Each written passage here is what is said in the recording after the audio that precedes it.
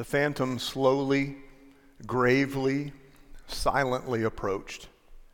When it came near him, Scrooge bent down upon his knee, for in the very air through which this spirit moved, it seemed to scatter gloom and mystery.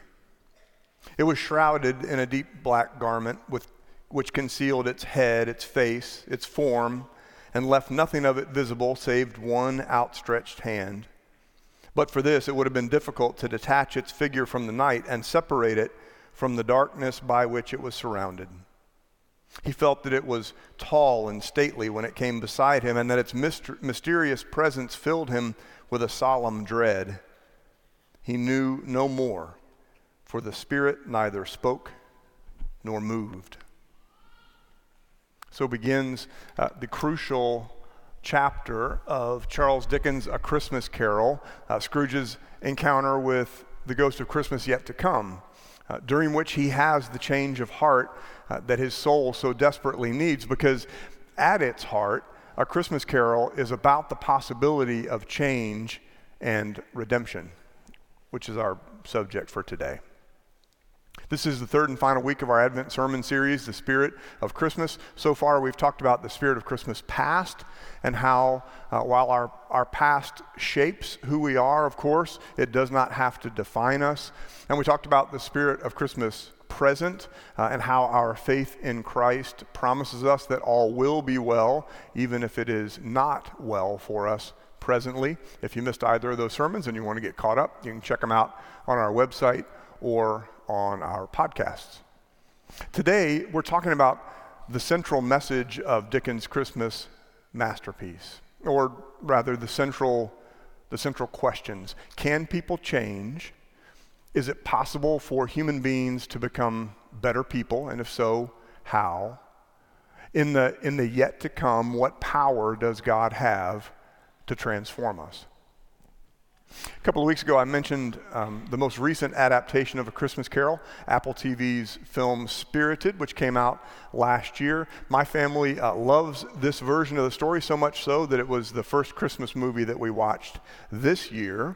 Spirited is both a retelling of the original story and a satire of some of its adaptations. It's a musical comedy, and the musical numbers are fantastic.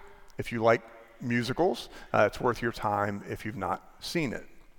So in Spirited, Will Ferrell plays the ghost of Christmas present, and the premise of this particular version of the story is that every year, a team of spirits in the afterlife, led by good old Jacob Marley, who's there in front in the top hat, identify one terrible human being to try to redeem. And they spend all year researching this perp, as they call them, assembling the scenes from their lives needed to follow the pattern originated by Ebenezer Scrooge. Now, this year's perp is a cynical, heartless media consultant with no scruples or principles, played by Ryan Reynolds there on the left. Marley is opposed to choosing him, so the story goes, because he is, in Marley's opinion, unredeemable. But the ghost of Christmas present does not believe that anyone is unredeemable. He believes that it is possible for even the hardest cases to change. Now, I'm not going to spoil the ending for you, just in case you want to see it and haven't. It's a good ending. But what I love about Spirited is that it really does perfectly capture the central questions of Dickens' masterpiece. Can people change? Is it possible for human beings to become better people? If so, how? And in the yet to come, what power does God have to transform us? Now, obviously, our faith has something to say about that, and so does our scripture for today. I'm going to read it, part of it now. It's from the Gospel of John, the first chapter. I'm going to read verses 6 through 8, and then 19 through 22, and we'll come back and read the rest later. Listen, friends, for the word of God as it is proclaimed by God's servant, the evangelist John. There was a man sent from God whose name was John. He came as a witness to testify to the light so that all might believe through him. He himself was not the light, but he came to testify to the light. This is the testimony given by John when the Jews sent priests and Levites from Jerusalem to ask him, "Who are you?" He confessed and did not deny it, but confessed, "I am not the Messiah." And they asked him, "What then, are you Elijah?" He said, "I am not." "Are you the prophet?" He answered, "No." Then they said to him, "Who are you? Let us have an answer for those who sent us. What do you say about yourself?" This is the word of God for the people of God. Thanks be to God. So during the season of Advent, our minds are naturally on Christmas, and I'm going to level with you. My mind's on Christmas year-round, but especially during Advent. It's even in the title of our Advent sermon series, Christmas. And so it's easy to assume that the whole purpose of Advent is to be a season of preparation for Christmas, specifically that holiday. But as it turns out, in the history of the church, in the history of the season of Advent, which has been around a long, long time, that's only partially true. The name Advent derives from a Latin word which means coming or arrival, but the coming of the anniversary of the birth of Christ, while obviously an essential part of the season, is one of only 3 arrivals, historically speaking, that we are expected to proclaim during this season. In the recommended readings for every year, in the theology of Advent throughout our history, there are actually 2 more comings of Christ, arrivals of Christ, that we are called to remember this time of year. In addition to preparing for his birth, we're called to remember that Christ will come again someday in glory. We proclaim this every week in the Apostles' Creed when we say that Christ sits at the right hand of God the Father Almighty, and that from thence he shall come to judge the quick and the dead. Every week we say it. Part of Advent is remembering that Christ will return someday. Although admittedly, we Methodists don't focus all that much on that part of our theology. I personally am much more a Easter and Christmas kind of guy than I am an end of time and final judgment kind of guy, and I'm totally good with that. But first, Christ came to us at Christmas. Christ will come again in glory. Both these things, both these truths of our faith are important parts of the season of Advent. But it's actually the middle coming or arrival that we are also called to remember at Advent, and that is actually the most relevant part of Advent to the story of Ebenezer Scrooge. I'm talking about the daily arrival, the daily presence of Christ for everyone who's put their faith in him. As the Apostle Paul says in his letter to the Galatians, it is no longer I who live, but it is Christ who lives in me. That's one of the great truths of our faith. And that means that this morning, when every one of us as followers of Jesus woke up, Jesus woke up with us by the power of the Holy Spirit. And this daily presence of Christ within us is important enough that every year during Advent we are encouraged to read the story of the prophet who was sent by God to prepare the way for him. My first call in the church, my first job in the church was in youth ministry, and I'll always remember something that I read from an expert in that field, youth ministry. She said that too many youth pastors try to be like Jesus for their kids. They think that's their main job because they think that being like Jesus is the way to draw kids to Jesus. And so they try to be fun, they try to be hip, they try to be relatable, they try to be edgy sometimes, and kind and loving and sincere, thinking that if kids identify with them, then they'll relate to the church, which of course is the body of Christ in the world, and so they'll love Jesus too. They're convinced that if they can be like Jesus, they can draw kids to Jesus. The problem with that model is that when kids grow up and they inevitably move away, they lose touch with their youth pastor, whom they so closely relate to Jesus. And when they lose touch with the person they most closely relate to Jesus, they sometimes drift away from the faith. And sometimes now they don't come back. And so she said, instead of being like Jesus, what youth pastors really need to do is be like John the Baptist. And in my opinion, that goes for every pastor, not just youth pastors. And in fact, I think that goes for all of us as followers of Christ, because John the Baptist did one thing. He had one job, and that was to point people to Jesus. in this icon, that's John the Baptist on the right, and in the classic iconography of the church, almost all the time, John is pointing. Don't follow me, John the Baptist says. I'm not the guy. Follow him, the one in the middle. According to the evangelist John, he came as a witness to testify to the light. And what we know is that light has not only the power to change the world, but has the power to change us all. Because when we follow Jesus, and I mean both follow his teachings and example, which we're called to do, and put our faith in him as the Messiah, the Savior of the world, when we do that, then our lives are transformed. And we become better than we otherwise would be. And sometimes this happens more slowly, sometimes it happens more quickly, but transformation is what happens with faith. We have purpose for today, we have assurance for eternity, and that makes all the difference. And it's that transformation that we experience because of our faith that is every bit as much a part of Advent as our preparations for his birth. Now, if you've read the book, or if you've seen really any adaptation of the story, you know that Scrooge's Ghost of Christmas Yet to Come is an intense one. I saw a graphic this week when I was researching, and it was the Smurf version of the story. And even the Christmas Yet to Come in the Smurf story looked scary. So I decided to go with this one, not to scare the kids today. But this part of the story is full of darkness and grief, because what Scrooge learns is that the Cratchits are going to mourn the death of their beloved Tiny Tim. And he's going to learn that he himself will die alone and unmourned. And he learns that his death will actually be a blessing to some people.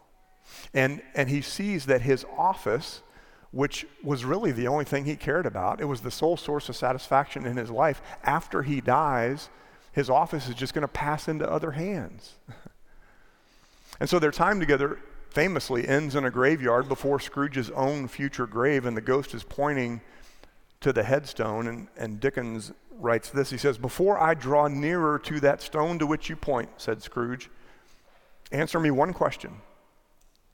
Are these the shadows of the things that will be, or are they the shadows of the things that may be only?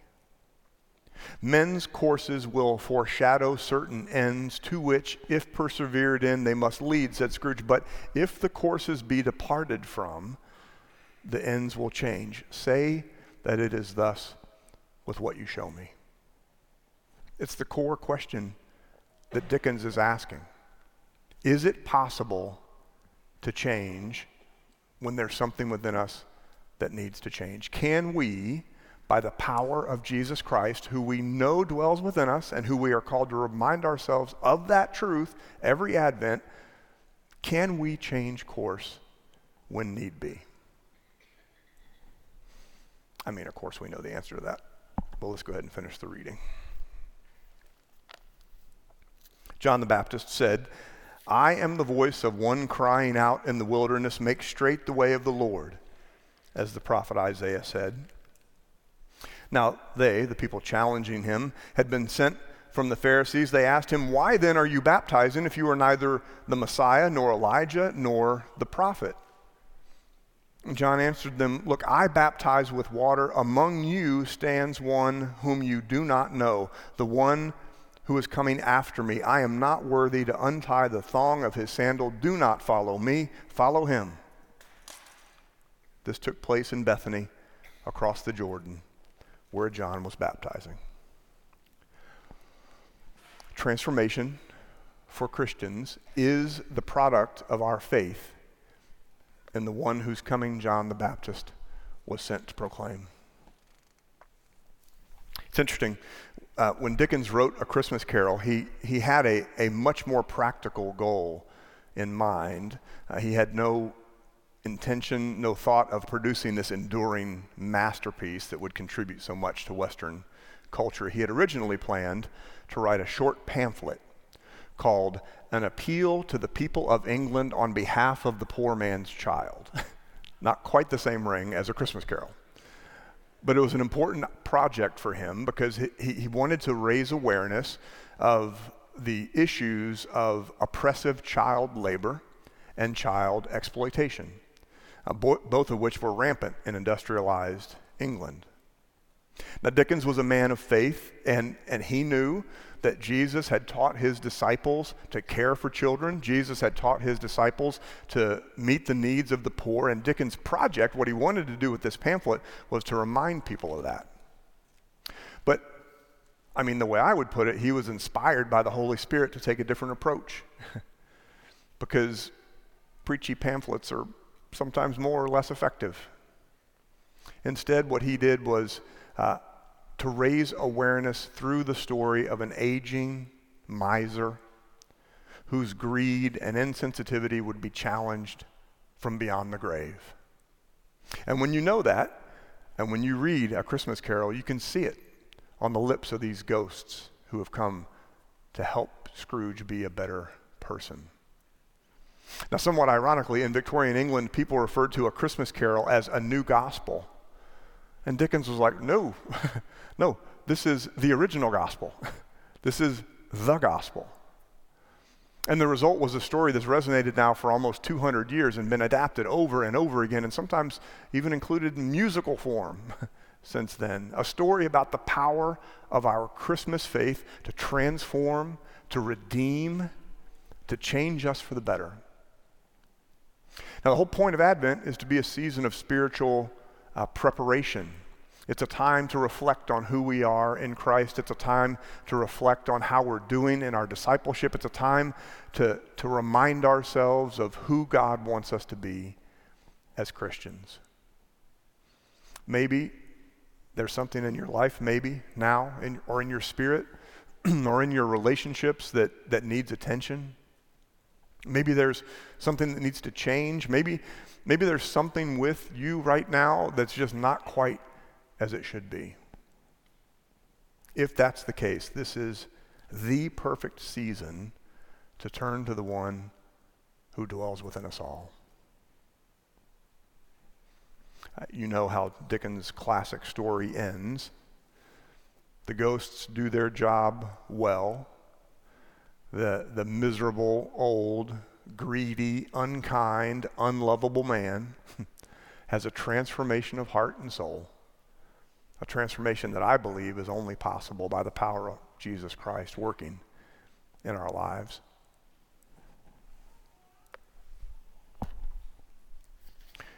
Scrooge was better than his word. To Tiny Tim, who did not die, he was a second father. He became as good a friend, as good a master, and as good a man as the good old city knew, or any other good old city, town, or borough in the good old world. Some people laughed to see the alteration in him, but he let them laugh, and little heeded them, for he was wise enough to know that nothing ever happened on this globe for good, at which some people did not have their fill of laughter at the outset. And, knowing that such as these would be blind anyway, he thought it quite as well that they should wrinkle up their eyes in grins and have the malady in less attractive forms. His own heart laughed. And that was quite enough for him. As Tiny Tim observed, God bless us, everyone. Amen.